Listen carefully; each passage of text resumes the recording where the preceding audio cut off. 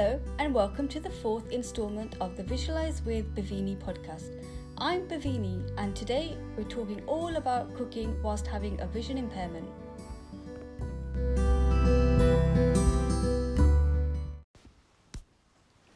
So, hi everyone. Thanks for coming along today for the cooking podcast to share how blind and partially sighted people can actually cook. And we're going to speak to three individuals who's going to share their own personal experiences about cooking, how they got started, what they enjoy, and share tips and techniques perhaps, and also different gadgets they may use in the kitchen. So, Urmila Ben, shall we start off with you? Would you like to introduce yourself? Yes, my name is Urmila Sharma Valant. I live in the Midlands. I am a Vista ambassador. I work for RNIB East Midlands as a community connector. And at least 3 times a week, I do Zoom tutoring. I love cooking. Brilliant. My eye condition... Yep. I have been diagnosed with fever eye, which is a very, very rare eye condition. It's a genetic eye disease, and I am the carrier because nobody in my family has got that. But I also have several other eye conditions, like I've had detached retina. I suffer from chronic panuveitis and going through the treatment. It's been a few years now. I've been on the treatment. And I have lost complete vision in my left eye. My right eye has got a very close, blurred 1/3 or even less vision left, which the consultant is trying to save that. And there are times when I find it very difficult. When it's too bright, I can't see anything. When it's too dark, I can't see anything. But if anybody's interested, you can read my blog on RNIB website. That's it for now. Yeah, thank you. That's interesting. I mean, I'd love to know, so did you develop one condition and the other conditions were as a contribution factor to that? Or are they just separate conditions that you've basically developed over the years? Are they all interlinked? Okay, what happened was I had a head injury, and that resulted in detached retina. I was short-sighted until then, but that detached retina caused the chronic panuveitis, which usually is the result of detached retina. That's what I was told. But then they noticed something at the back of my eye, and I was sent to the genetic consultant. And that's when they realized that I had dormant fever disease, which was not detected when it should have been detected. But that's the condition that a lot of people have. Some conditions stay dormant until found out. Well, the problem is there aren't many in this country. There are many cases in America and some in India. So the consultant had no idea what was going on. So me and my family, we checked on the internet and we found that it is quite common in America. Even new babies or little children have that condition. But mine appeared later on, or we found out later on. But I survived. Yeah. That's the big point. Yes. And there was no pain, there's no pain, nothing. But it's a disease, it's a progressive disease. So one day I might go in complete darkness. But right now, I'm just happy with whatever's left. That little blurry window that I can see the world. Although I'll talk about this later on, how I do my cooking. Yeah. But yes, the world is different for me. And it's quite painful. But I'm not going to give up. I am going to carry on. And because fever is one of the diseases that could be prevalent in the Asian community, but people don't want to talk about it. And as I said before, there are more than 200 eye conditions, and fever was not on the list, but I made sure that they have put this name on the list because it's very important. Yeah. But I know you've got a really positive mindset, and I look forward to speaking to you later on about different aspects of how you do things, and it's very interesting that you're willing to share that with us, so thank you. Kim, shall we come to you next?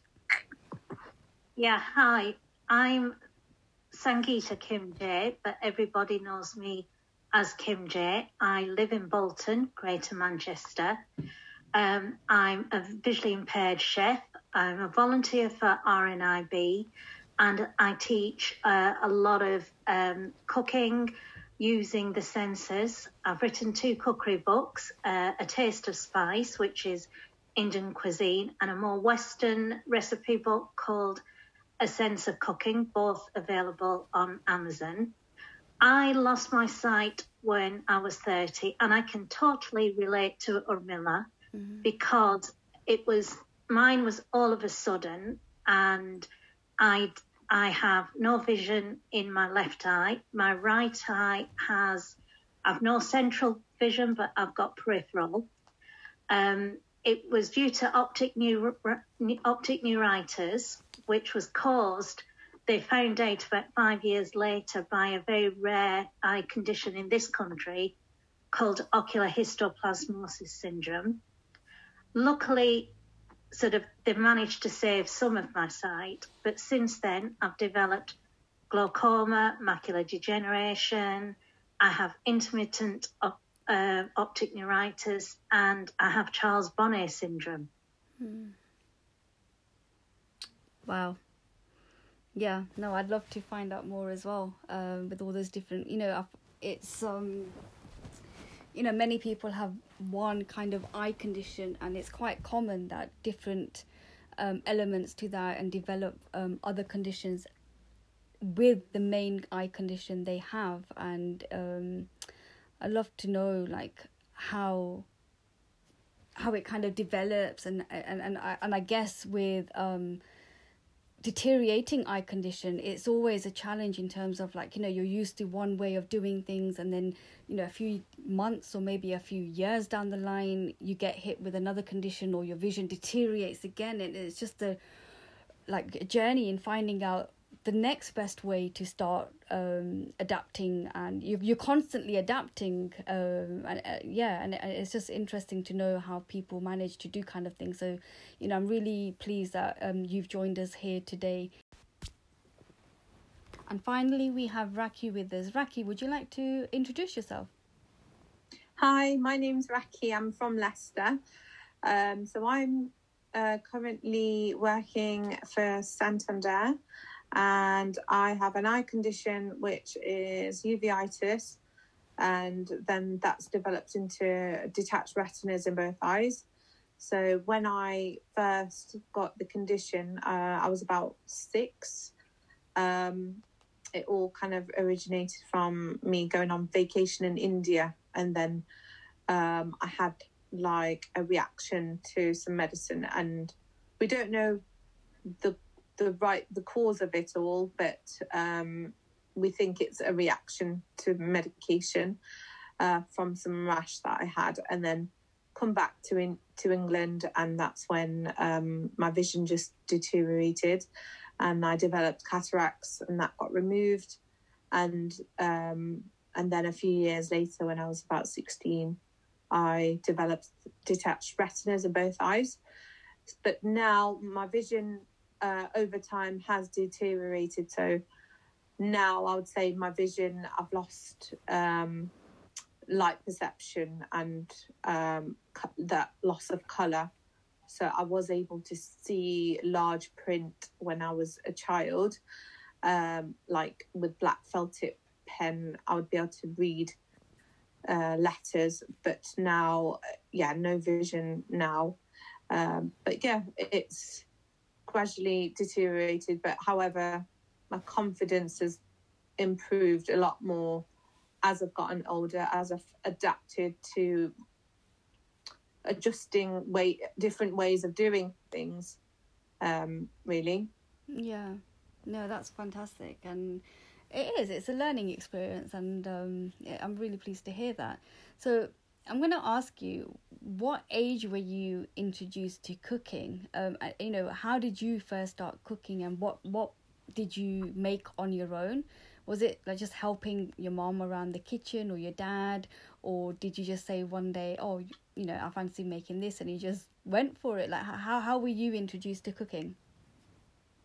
It's interesting you say that. There was like a cookery program on BBC One. It was like a children's TV program, and my mum used to get these little miniature dishes and things that were like made out of steel, like from India. Mm-hmm. And she used to give me like a plate and a rolling pin and like a flat thing to pretend to, and then give me a little bit of dough, so I can pretend to make like chapatis alongside her, and I'll just play. So she introduced things to me just by like playing with dough and rolling it and making things with it when I was a child. And I was very keen on like trying to make stuff, but pretend making, I'd say. She even got me like an apron and all little miniature cups and plates.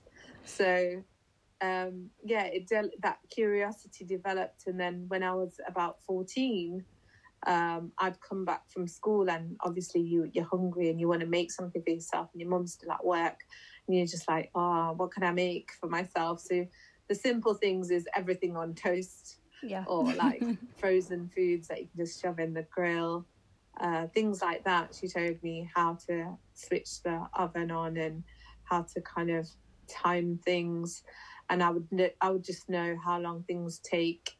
And I slowly got introduced to the hob and just making simple things like eggs and frying stuff up on the hob. That's how I started out, really, like making simple dishes. Yeah. And so how did you mentioned, like, she taught you how to use the hob and grills and time things. Was it just like pure kind of like guess and just like, timing in your mind, or were there certain things that you'd use to help you manage that time? So I'd use my talking devices, so like my phone, or talking watch, or whatever I had at the time. Don't think I had a phone at that time, so trying to think what I used. I think I must have used like a talking watch, something audible to time myself. And then with the gas, she would tell me how to know what's a full flame and a half a flame. To if she kind of said 6 o'clock, if you put the dial at 6 o'clock, that's quite a medium heat. And then anything like if you move it towards 5 o'clock, it's kind of a lower heat, and then if you move it the other way, it's higher. So she said, kind of gauge it in that way. And then I always put the handle at 9 o'clock, so that when I approached the cooker, I didn't kind of move it by going into the handle, so that's out the way, and I'm not gonna shift the pan by moving the handle. It's just little things like that, clearing the space and keeping work preparation clear, so that I have space to do things.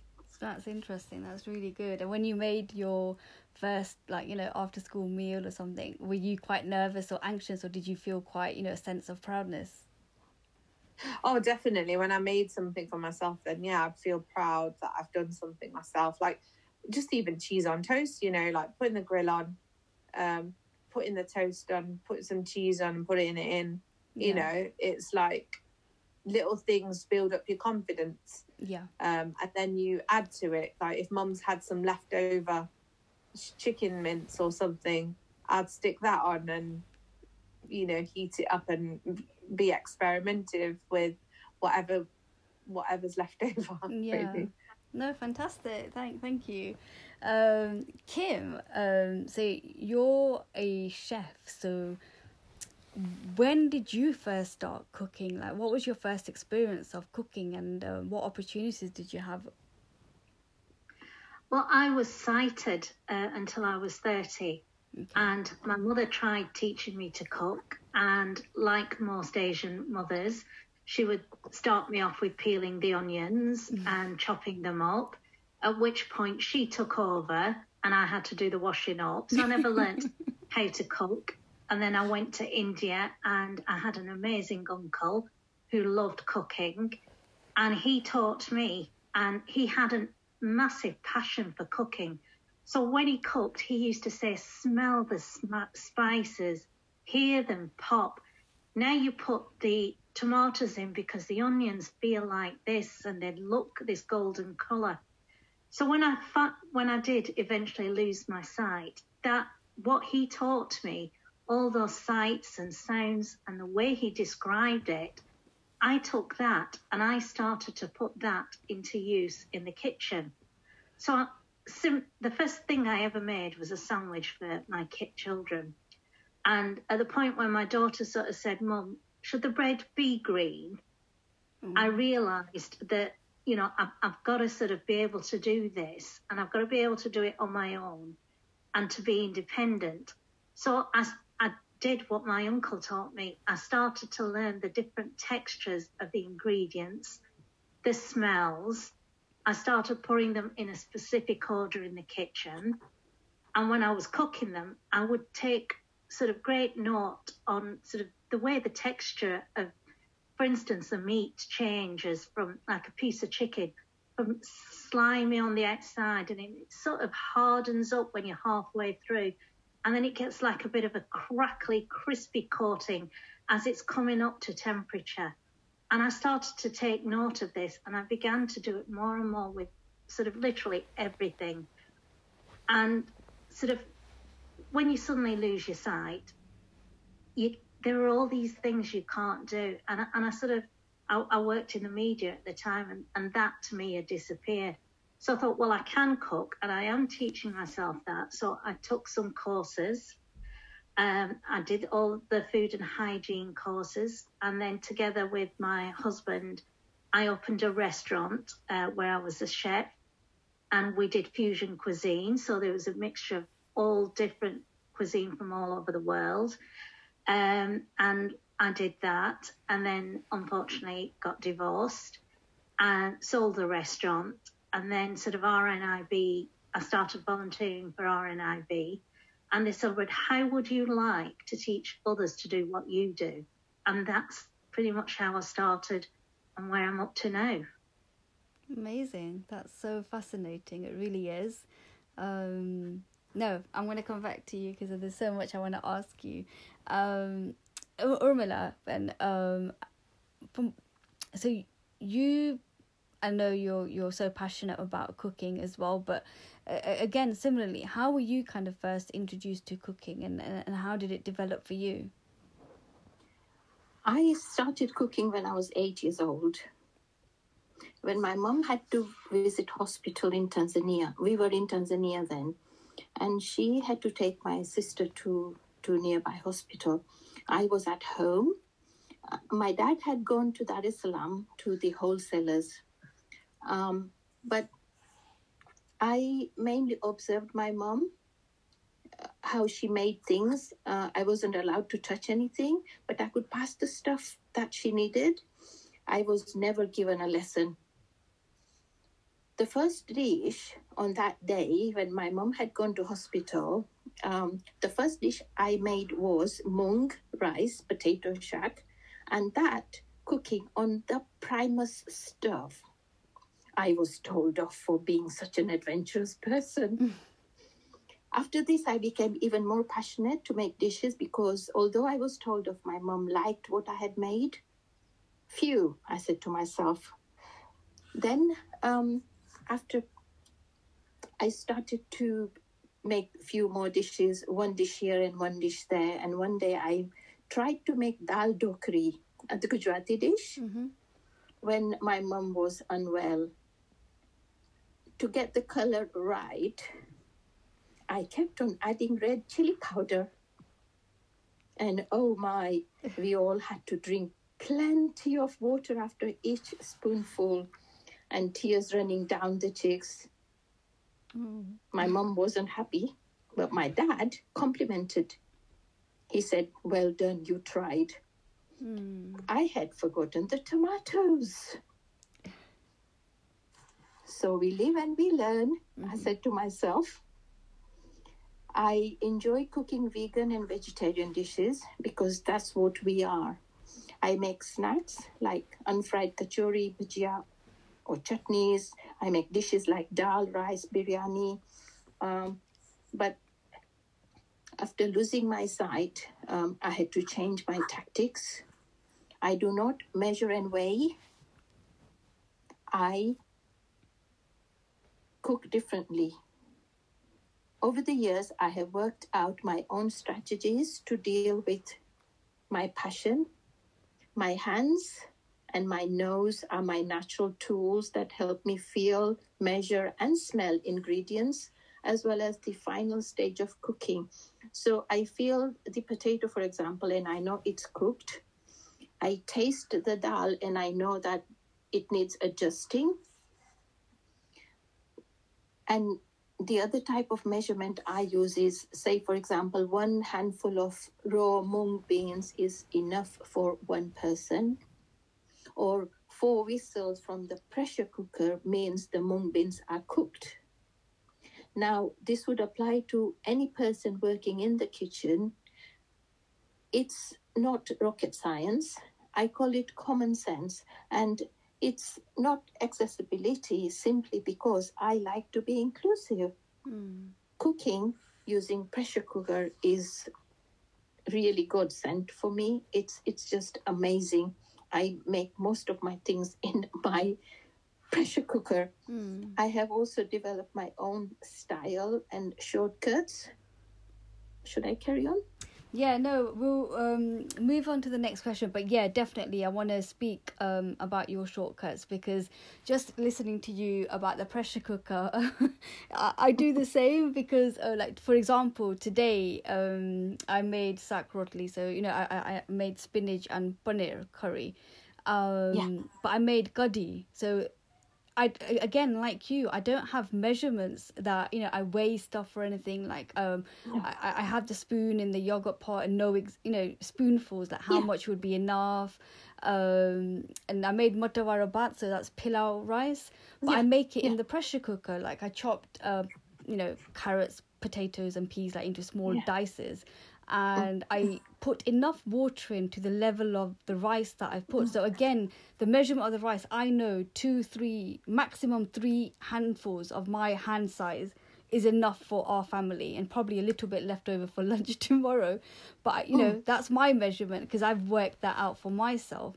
And then just adding the right amount of water, just sort of dipping my finger in, just so it's at the just underneath or slightly at the same level of what I've done the rice. That's enough water, and 1 whistle is enough because I don't want it too mushy. And you know, I can totally relate to what you're sharing.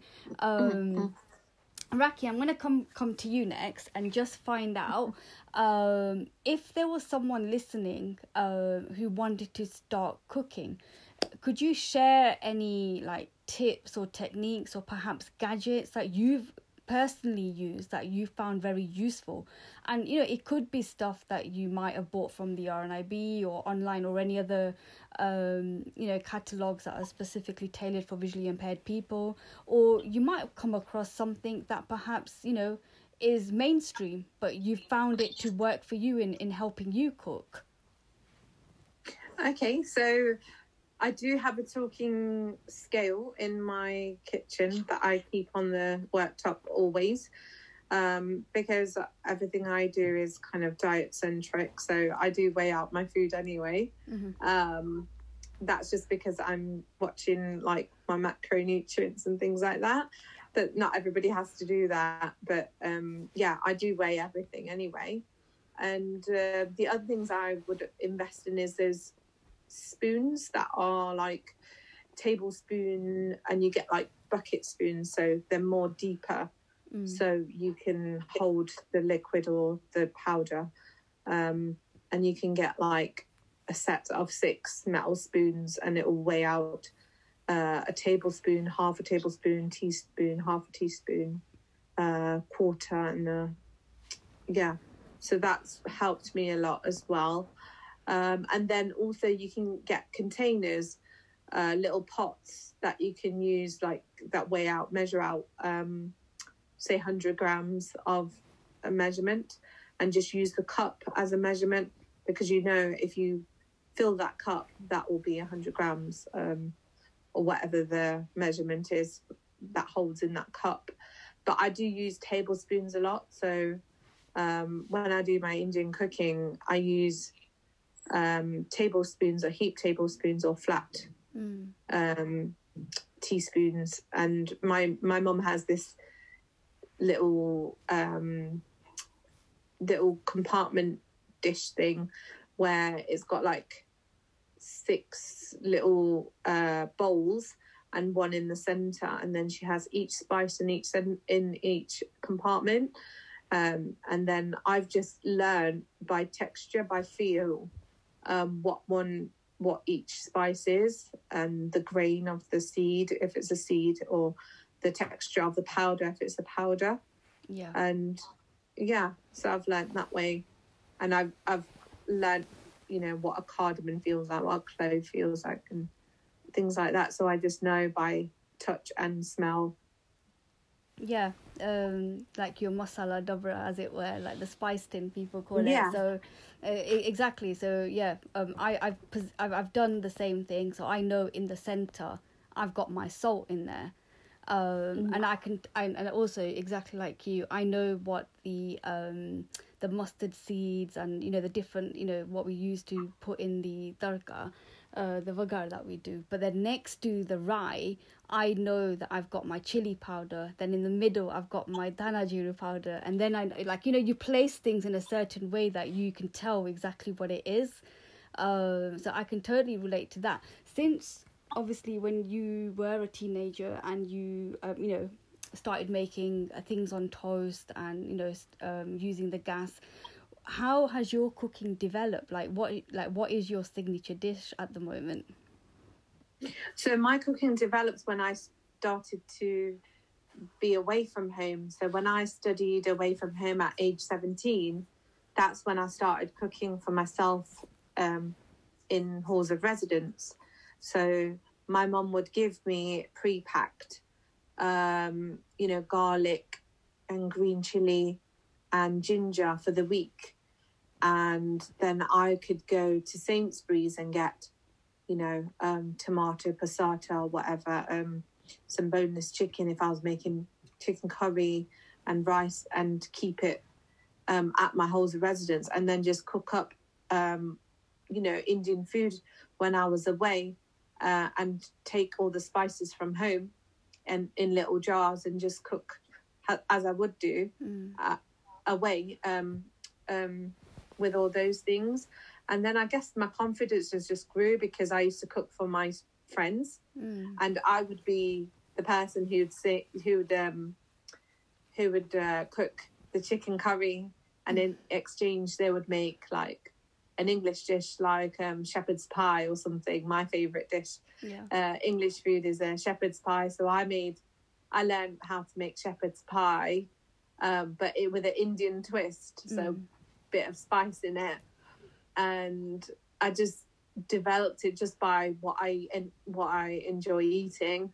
And the next signature dish of mine is lasagna, which is also with some spice as well. And I just make the English dishes, but with a bit of more spice. And I started off cooking more English dishes first, like pastas, shepherd's pie, and bolognese, and lasagna.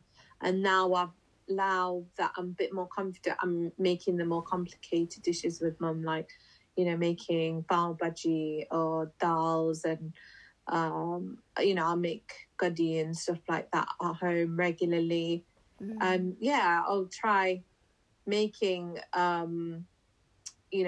vegetable curries and things like that. But I think it's more on what I enjoy cooking. The more I like the taste of it, the more I'm going to be making those dishes, really. Yeah, no, that makes sense, and that's a good tip to actually try for anyone wishing to start cooking. Make something you're actually going to enjoy eating. Yeah. Urmila, then, so apart from what Raki has already shared, is there any other tips or techniques you would like to share that perhaps someone starting out cooking, or maybe they're used to cooking, but it might be interesting for them to learn perhaps different ways of finding your way around the kitchen, or maybe how you set it up so you know where things are? Would you like to share some points? Yes, I would. Let me start with Vista Rehab Officer, who came to my house, and he assisted me in adapting my kitchen. Okay. Like, we put stickers on the knobs, we had bright lights, showed me how to chop vegetables and different techniques.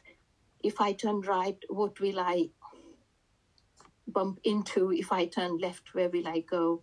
Because my kitchen is sort of a squarish, rectangular shape. I had to do this because it was like learning from the beginning, starting again or begin again. It was very painful, but this journey had to happen. I have white worktops, white plates, bowls and cups, everything's white.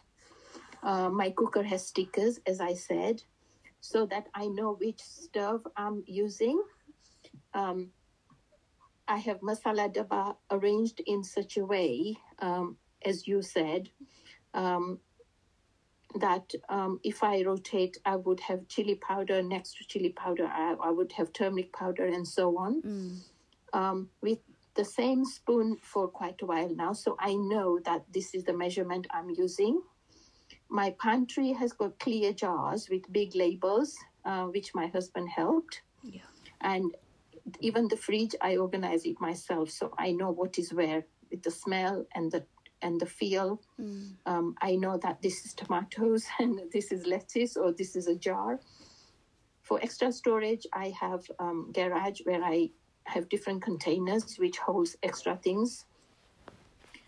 Also, for other people, I would say one doesn't have to be a VIP for this. We can learn, or one can learn by observing, by planning ahead, by experimenting, and one has to be confident. Must understand that what's going on inside our body is what we feed ourselves, and healthy doesn't have to be expensive. So one has to plan ahead. Also, I don't use all the masalas in everything. I use simplicity in my cooking, although it has to be colorful. Like, we have to use different colored vegetables and different colored spices. And at the end of whatever one has prepared, we have to learn to taste and then adjust. Coming to the utensils, I use stainless steel utensils because they are bright, and at least I can feel with my hands, and I'm not scared, because it was a dark non-stick. I wouldn't even know what's in it. The size do matter. And as I said earlier, the pressure cooker is my lifesaver. I have a non-slip chopping tray, which I use for cutting the vegetables as well as when I roll my chapatis. It serves two purposes: that my rolling board stays in the middle, the tray doesn't slip, and it doesn't create too much mess around on the counter. The gadgets that I use, or I would recommend, would be a grinder. So when it comes to planning, I would have the chilies and the garlic and whatever spices I need. I just grind and save it. Or some I freeze. Of course, I do have a place for knives and spoons to be safe for me as well, because I remember once I tried to pick the knife the wrong way around and I cut my fingers. That was not a pleasant experience. Also, the oven, for the right temperature, I ask my husband to check if it's the right temperature. So I do make cakes and I do make loads of other things in the oven, but I bake, and I have my husband checking for me whether it's done, like, is it on the right shelf? Is it cooked or not cooked, or is it burnt? We've had burnt pizza lots of times. Personally, from my own experience, if one is a VIP, I prefer to cook during the daylight because I find it really hard in the night for different reasons, that I just feel disorientated in my own kitchen. I've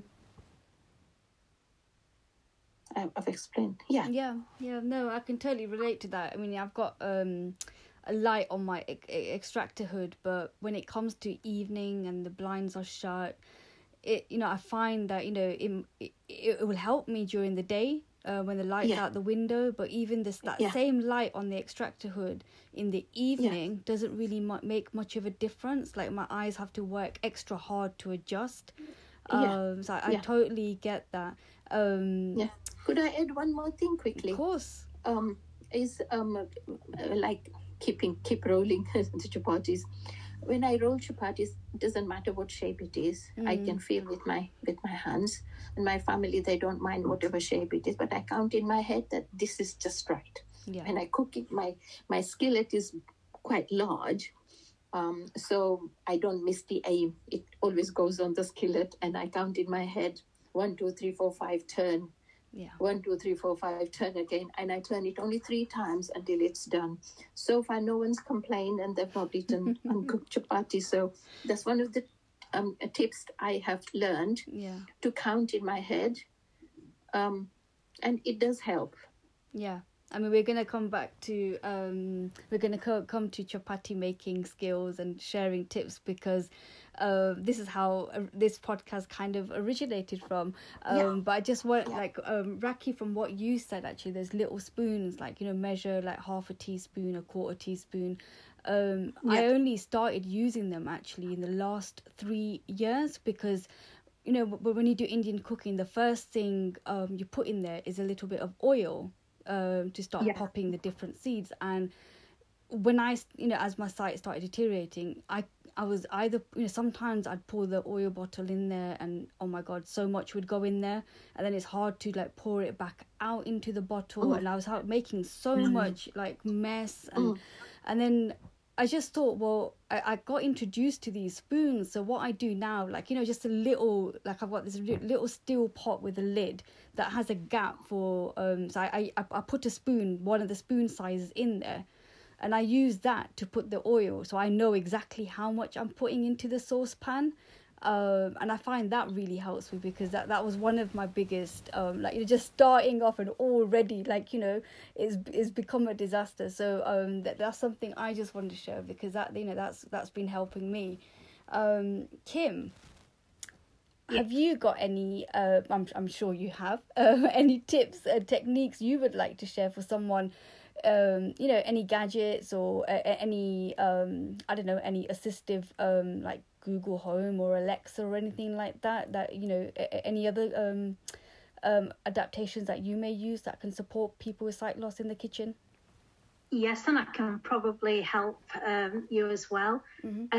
Sort of, you're talking about lighting when it's in the evening. You can actually get strip lights that you can put under the cupboard units.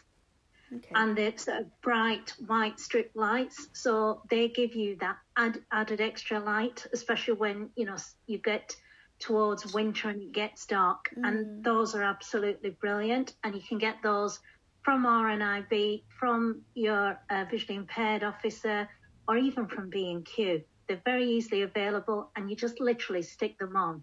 Okay. Now, to do with the temperature on the oven and how to work out, sort of what the different temperatures are on your oven. You get bump-ons. Now, bump-ons with heat fall off, but RNIB sell liquid bump-ons, so it's like a liquid. So I've got it on 180 degrees, which is like average for baking a cake.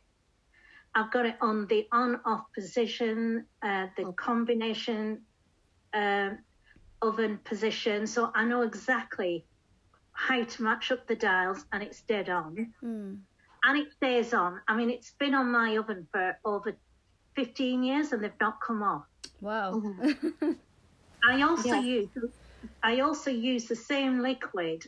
I have stainless steel containers where all my spices are. And I've actually painted S for salt, C for chili, T for turmeric onto the steel things so that you can actually feel it because it's quite raised. Okay. So that also helps with that. And my house is full of, as you can imagine, full of spices and herbs. And I've done the same with that. I put the marker on, but I've also got a pen reader, which you can get from RNIB and Amazon as well. And what you do, it's like a little sticker that you stick on it. And you do need somebody that sort of is sighted to set it up. Once it's set up, it's brilliant. So you put the sticker on, you record. Say you put it on a container that's got turmeric. So you record turmeric. And then whenever you want to know what's in that container, just wave the pen reader across it and it'll say turmeric. So that's really good. But like I said, the unfortunate thing with that is you need somebody sighted to be able to do that, to set it up. Yeah. But once it's set up, it's brilliant. And one of my newest technology items is a talking microwave. I love this talking microwave. It is slightly dearer than a normal microwave, but it's well worth it because all microwaves nowadays, like most equipment, are digital. Yeah. And that's no use. They don't do the dials anymore. And if they do, if we're on a microwave, it's for something like 200 watts, which is ridiculous. Yeah. But this microwave is a combination microwave. So not only can you sort of heat things up, but you can actually cook cakes in it, roast in it, whatever you want to do. It's on your unit, so it's safer. So if you've got a sort of an oven that's on the sort of lower, you're not having to bend down and you're not having to pull things out. And that is brilliant. And sort of my biggest thing, and it is mainstream, is a food processor. Because whenever you want to grate something or chop something, you get to the end of, say, an onion, or you get to the end of a carrot, it's a bit risky. Yeah. So having the food processor with all the attachments is brilliant because your hands are away from the blade and you're perfectly safe. And there is so much stuff that you can get now that is accessible, that helps. It is unbelievable, and it's worth just shopping around. You don't have to sort of go to RNIB. There are other places, and just shop around and just look. Yeah. And you will find things that are really helpful and just make things so much easier. Yeah, no, I totally agree because I've got a guide dog and I need to sort of measure his food, and I recently bought a talking weighing scale just from Amazon, and it was only 30 quid. It's really ensures that I don't need to rely on other people to measure his food out for me, because he started putting weight on, so I had to be really strict of the amount of food I was giving him. So I invested in that, and that was just from Amazon. And what you said about the bump-ons, we recently moved home and we done our kitchen up, and you're so right about things being digital these days. And we managed to fit a microwave in that was sort of inbuilt with the oven, and the dials are you can, each point you move it clicks. So I've got that bit of control, but the screen is you can't see the screen, so it doesn't talk or anything like that. So what I've done, I put a bump on the start button, because that's a touch screen, and I've got a Google Home in the kitchen, so whenever I'm putting things in the oven or the microwave, because I can't actually see the timer, I set the Google Home up as a timer, so then when the alarm goes off, I know that's how much I want it in there for. So I might put the microwave on for 5 minutes, but I only really want it for 1 minute. I'll set the timer on for 1 minute, and then I'll just take it out of there. So that's the way I use my microwave and oven.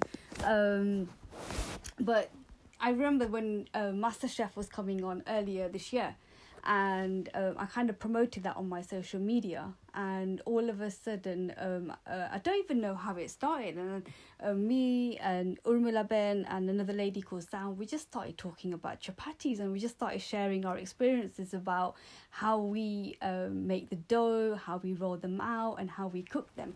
And many people, we've had conversations about this, and there are so many people that actually want to learn how to make a chapati, because chapati, making a pizza dough, making naan bread, there's so many skills in that. So just wanted to know, do you ladies have tips on making chapatis, or how you roll them out? I mean, we heard suggestions like they roll them out quite big and use a stainless steel lid as a cutter, as it was, so it's round, and they'll use that as a shape to make round chapatis, which I thought was quite clever. I've never even thought of that. Have you what are your experiences of making dough and chapati and cooking them?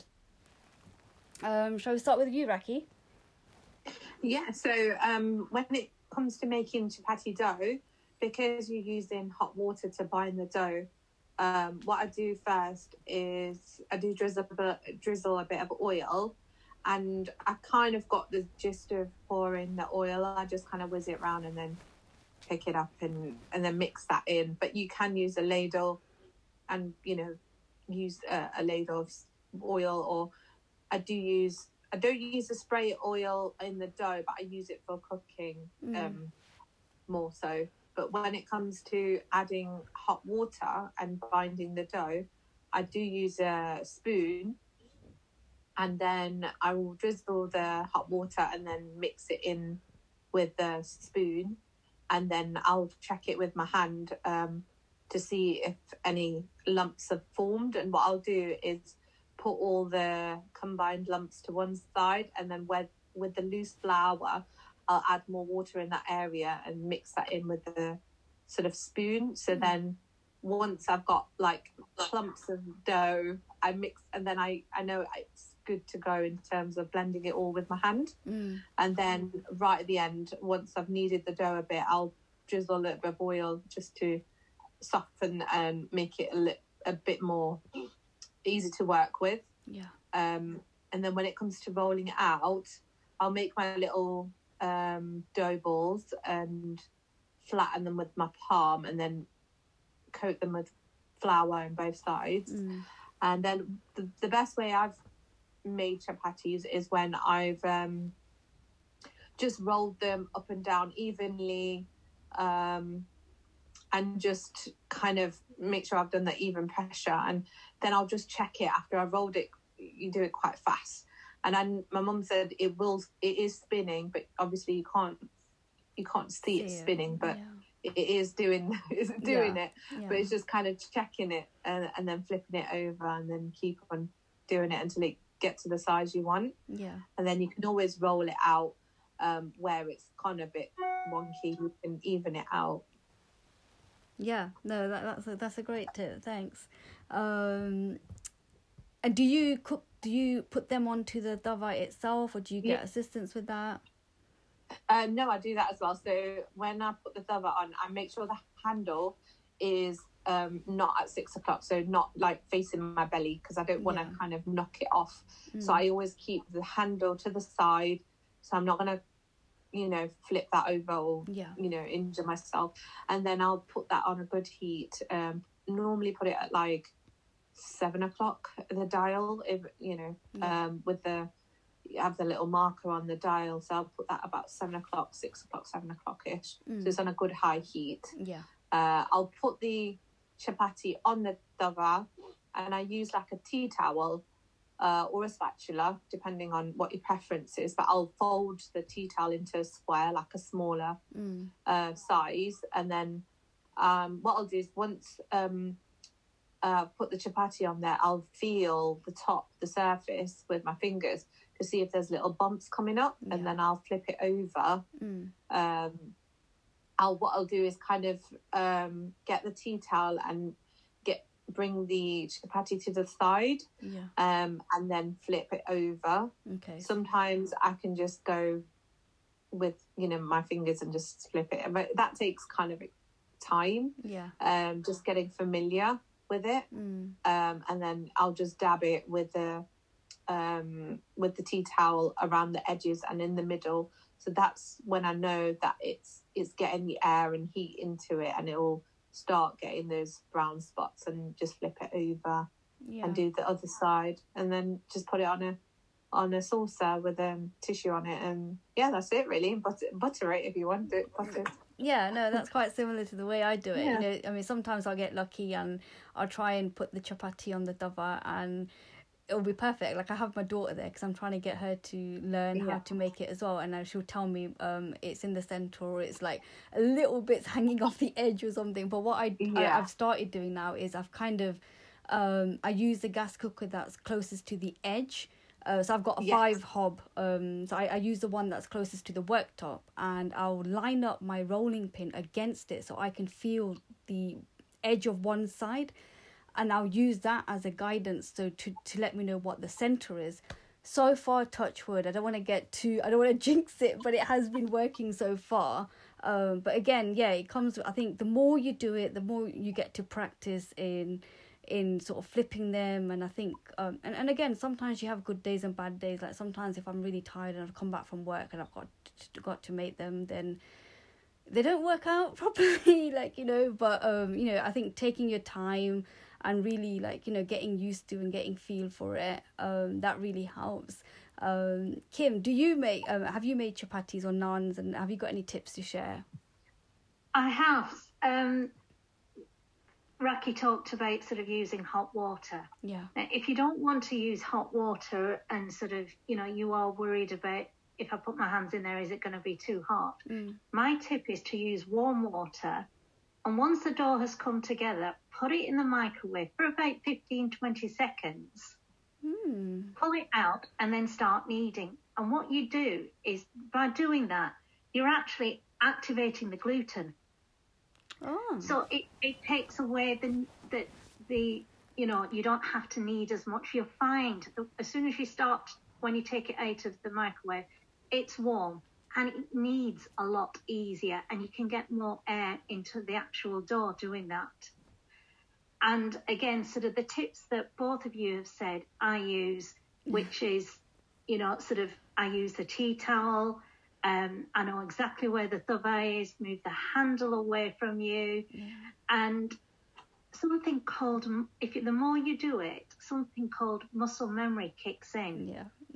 So you get to the point where you don't have to use a utensil to know where each end of the tawa is. You will automatically know, because you'll know how far to sort of reach over to put the chapati onto the tawa. And again, touch, same as sort of Raki, you feel the top of it, you can feel sort of the pastry starting to get hard and the little bumps appearing, so you turn it over, same thing again. Exactly how I would do it. And I'm guessing that's similar to you, Urmila Ben, or do you have any different techniques to share? My tip in making chapati is I use the same bowl, and I have a scoop in my atta tin. I use the same scoop, and I know 2 scoops would be enough for, say, 2 people, and same amount of oil, because I've got a little measure, container in my oil jar. So I use that, and I know how much to put in, because I do this. I've been doing this for quite a while now. When it comes to water, I do boil the kettle, but then I top it up with some cold water, and I mix. I put it in with the flour, but I use a fork first to mix it. For me, if I want soft chapatis, I fold the dough. I do not knead. If I knead the dough, the chapati is most likely to come a little bit chewy. Okay. So I fold the dough, and at the final stage, I take some oil and just rub it over the whole bowl of the dough. Okay, then I turn turn that dough into small balls and roll it. But my rolling pin is inside a non-stick tray or non-slip tray. As I said before, shape doesn't matter to us anymore, but I roll. And the skillet that I use is larger than a normal tawa that we get from a shop. It's a cast iron one. And what I do is I put the tawa on the skillet on first while I make the dough. So once the dough is ready, I know the tawa would be hot enough, and I roll and then roast the chapati. But I do not use a towel because I'm a little scared. But I've got a special knob that you can get from a shop. It's a wooden one. Yeah. It's a chapati press, which I got it from Millens in Leicester. Yeah. That helps. As I said before, I put the roti in the skillet. I count 1, 2, 3, 4, 5, and then turn it over. Count 10 this time, and turn it over again, and count 5. Press with that presser, and the chapati is done. And that's how I make my chapati. Yeah, and I do recommend that wooden thing. I use that. My mother-in-law actually gave me one because she had a spare one. But I'm sure you can get them from most Indian shops, and maybe even like other shops as well. It's just really useful to have, and I use that. I mean, I didn't get to ask you actually. What is your signature dish? Like, what is your favorite dish that people always ask you to make? Like, what is your speciality? You asking me? Yes. Yeah. Okay. Mine mainly is vegetarian. You name it and I make it. Yeah. I make pav bhaji, I make ondwo, I make vegetable biryani, I make dahi vada, all sorts. Everything. Yeah. But the signature dish would be, of course, if you ask children, they would say shak rotli. Yeah. For snacks, I would make all that I said, but if I'm allowed to continue a little bit, I went to India in February, and I brought this pan called paniyaram. Okay. It's a kind of a frying pan with holes in it, or little dents, or little, what shall I say, little gaps. It's got 12 little gaps in it. Okay. And I use that. It's come with a lid. Again, it's a cast iron one. Okay. So if I want to make bhajia, I don't fry. I make the batter as normal. Yeah. But I coat the cavities of this frying pan with oil, and I put the bhajiyas in it as normal. Okay. My husband's usually there watching me. Even when I make rotli, he's there. Yeah. So he does help a lot. So what I'm saying is that cooking is fine, but we are going healthy. So instead of frying, we use this special paniyaram to make bhajiyas, to make cakes, to make scones, to make ondwo. You get little, really cute ondwos in it. And it's just wonderful. And it's so safe because you don't have to stand over the pan of oil. Yeah. It just cooks halfway, and then you just turn it with a fork or a whatever gadget you have, a spoon, for a little longer. It's done, and it doesn't taste any different from fried ones. So do you put that on a gas cooker, or is it electrical device? On the gas cooker. You can put it on electric, or even what is the other one? On the gas cooker. Lost it. On the gas with the electricity. Yeah. It's a really good gadget. Yeah, and sounds simple. interesting. Yeah, I can send you a picture on the group if anyone's interested. No, that sounds interesting because I don't like frying anymore. Sometimes, like when I've got frozen like samosas or anything that I need to throw, I just lightly coat them in oil and I put them in the oven now. I don't fry them. And they still turn out crispy. And I actually discovered that by an accident, about 4 or 5 years ago.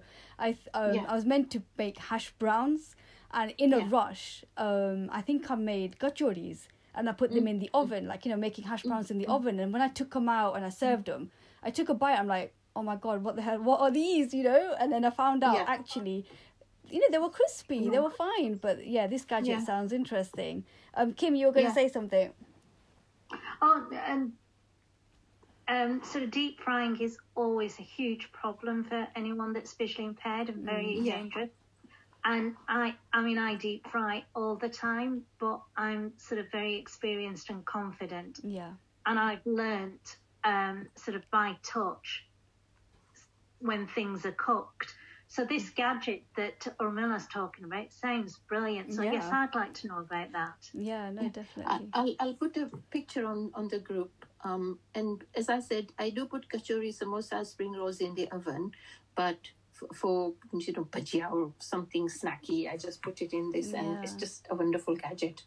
Oh, fantastic. This has been really good, all the tips and knowledge that you guys have been sharing. I mean, we're just going to wrap up soon, and just any final tips or anything that you've just thought about that you'd like to share with anyone that perhaps, is going to start, introducing themselves in getting into the kitchen, or perhaps they have started making things like sandwiches or a sandwich toaster or a toasted sandwiches, and wants to sort of develop into experimenting with the next step. I mean, what would you advise? Kim, shall I come to you first, being the chef? The biggest thing is that cooking, it just isn't a chore. It is therapeutic. It can develop into a passion, and I think being visually impaired when you're cooking is a benefit, because when you're sighted, people only cook with their eyes, but when you're visually impaired, you use all your other senses. So my food may not at times look good, but it tastes perfect because I know exactly by the smell, and I know exactly by the sound of things, whether it's cooked or not. So the chances are, I could be at the other end of the kitchen and I can just tell by the smell that this item's burning, get to the hob and I save it. And it's not to give up. That is the biggest thing, not to give up. And when you do it, the amount of not just pleasure, but the satisfaction you get of being independent it is worth just doing it. Amazing. Fantastic. Thank you, Kim. Raki, any final thoughts from you? Any final words? Yeah, so just to touch upon the frying, I've just purchased, I've had it for a while now, an air fryer, and I fry everything in there, and that's including samosas and spring rolls or any sort of chips or whatever. And I find it's just easy. I can just put it in there, switch it on, and you can put the max temperature at 200, which is same as the gas oven, which is 200 gas mark 6 as well. It's just same like putting it in there, but you can just walk away and you know that it's going to be cooked evenly. So that was just another gadget which is mainstream and I would recommend. And another thing is preparation. So because we have all these spices that we use in Indian cooking, I've now prepare everything. So I get a little plate and put all my spices first in there. My green chili, my garlic, ginger, all I actually do that. I prepare my green chili, garlic and ginger.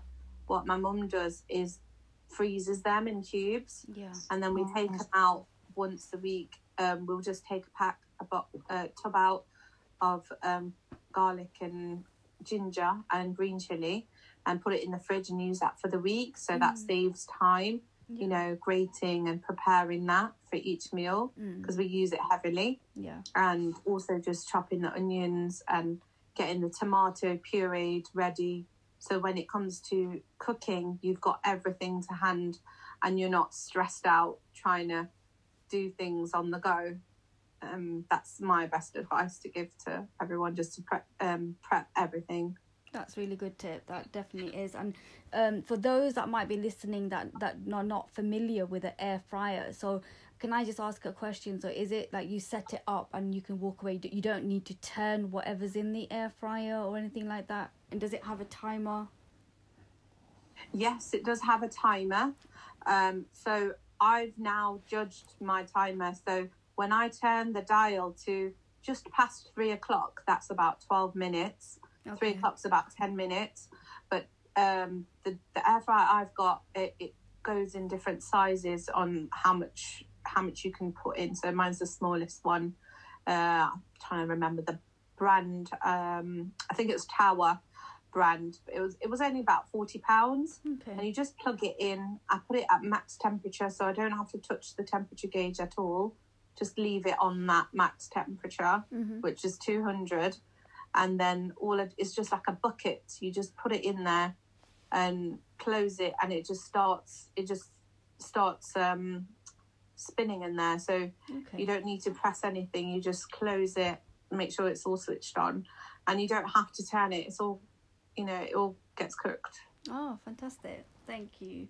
And finally, Urmina Ben, any final tips and techniques that can help someone else in the kitchen? Yeah, okay.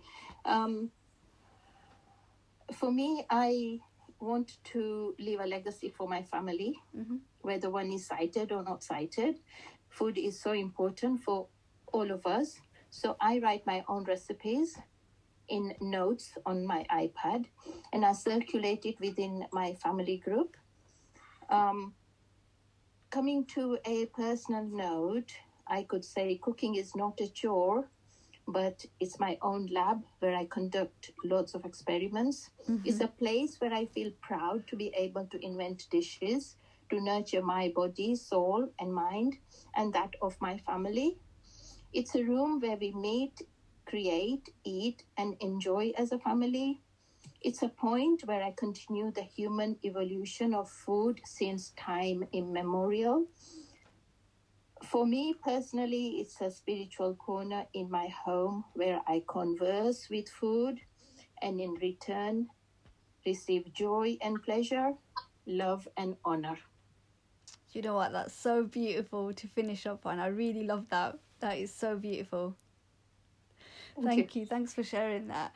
Thank you. Kim, I just want to finish off with you. Promise the final point. You mentioned you're a chef and you've got some books. Could you just sort of share the details of those books again, or if people want to follow you and check out your videos, where can they find you? And before you share that with us, if you can share any tips, because I speak to quite a number of people over the years that really want to try and make something, a simple dish, or just go into the kitchen, but because of family and their perception about being hazardous in the kitchen without any sight, or making any messes and spilling things, they're just not allowed to even go in the kitchen and try making something for themselves. And in some cases, even if they wanted to, they're not sure how they would get started because they don't even know where things are in their own kitchen. Is there anything you can suggest, for someone like that, what they could do? It's small steps. What you've got to understand is your family and your friends do love you, but their perception is that you're going to get hurt. So you have to prove to them that you won't. Start small. Start with making a sandwich. Start with sort of making beans on toast, cheese on toast, and then slowly work up. And little by little, they'll begin to see that you can do it and you can be independent. And then you start taking control of the kitchen around you, explaining that you need the salt in this position because that's, where it is and you have easy access to it.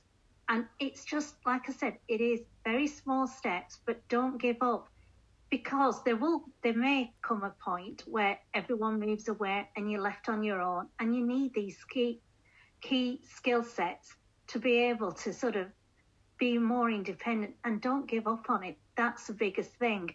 Now, I wrote 2 cookery books, A Taste of Spice, which is Indian cuisine, and A Sense of Cooking, which is more Western cuisine. Now, both are in large print, and they have hints and tips for the visually impaired. Mm-hmm. They're available on Amazon, and all profits go to RNIB to help facilitate more cooking lessons for the visually impaired, more activities. And I've also got a website called Kim J Cooks. Now, you can go on that, and there's a whole load of videos that I've recorded on different dishes that you can follow. And I am always here. So if you you want a recipe, if you want some techniques, if you want some hits, just message me.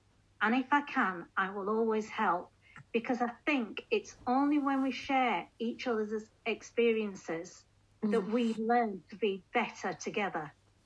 Definitely, and that's a wonderful note to end on. Can I just clarify, Kim J, is that Kim and then Jay? It's Jaye. Jaye. Kim J Cooks. Brilliant.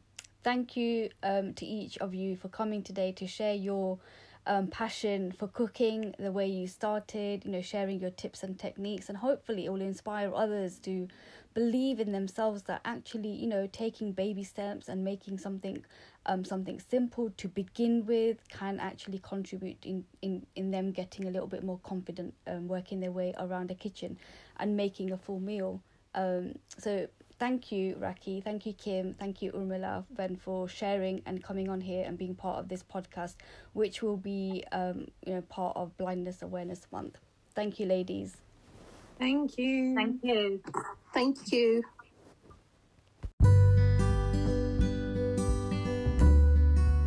Well, I'm sure you can sense the passion that these ladies have for cooking, and I hope you found their tips and techniques useful. Perhaps in either getting you started in the kitchen or developing your cooking skills. If you do decide to make chapatis or naan bread, I would recommend using the wooden presser or a spatula to begin with. If you do have any further questions or would like to share tips of your own, then please do get in touch with me by emailing bhavini@visualizewithbhavini.com. And remember, visualize is with EYES at the end. Bye for now.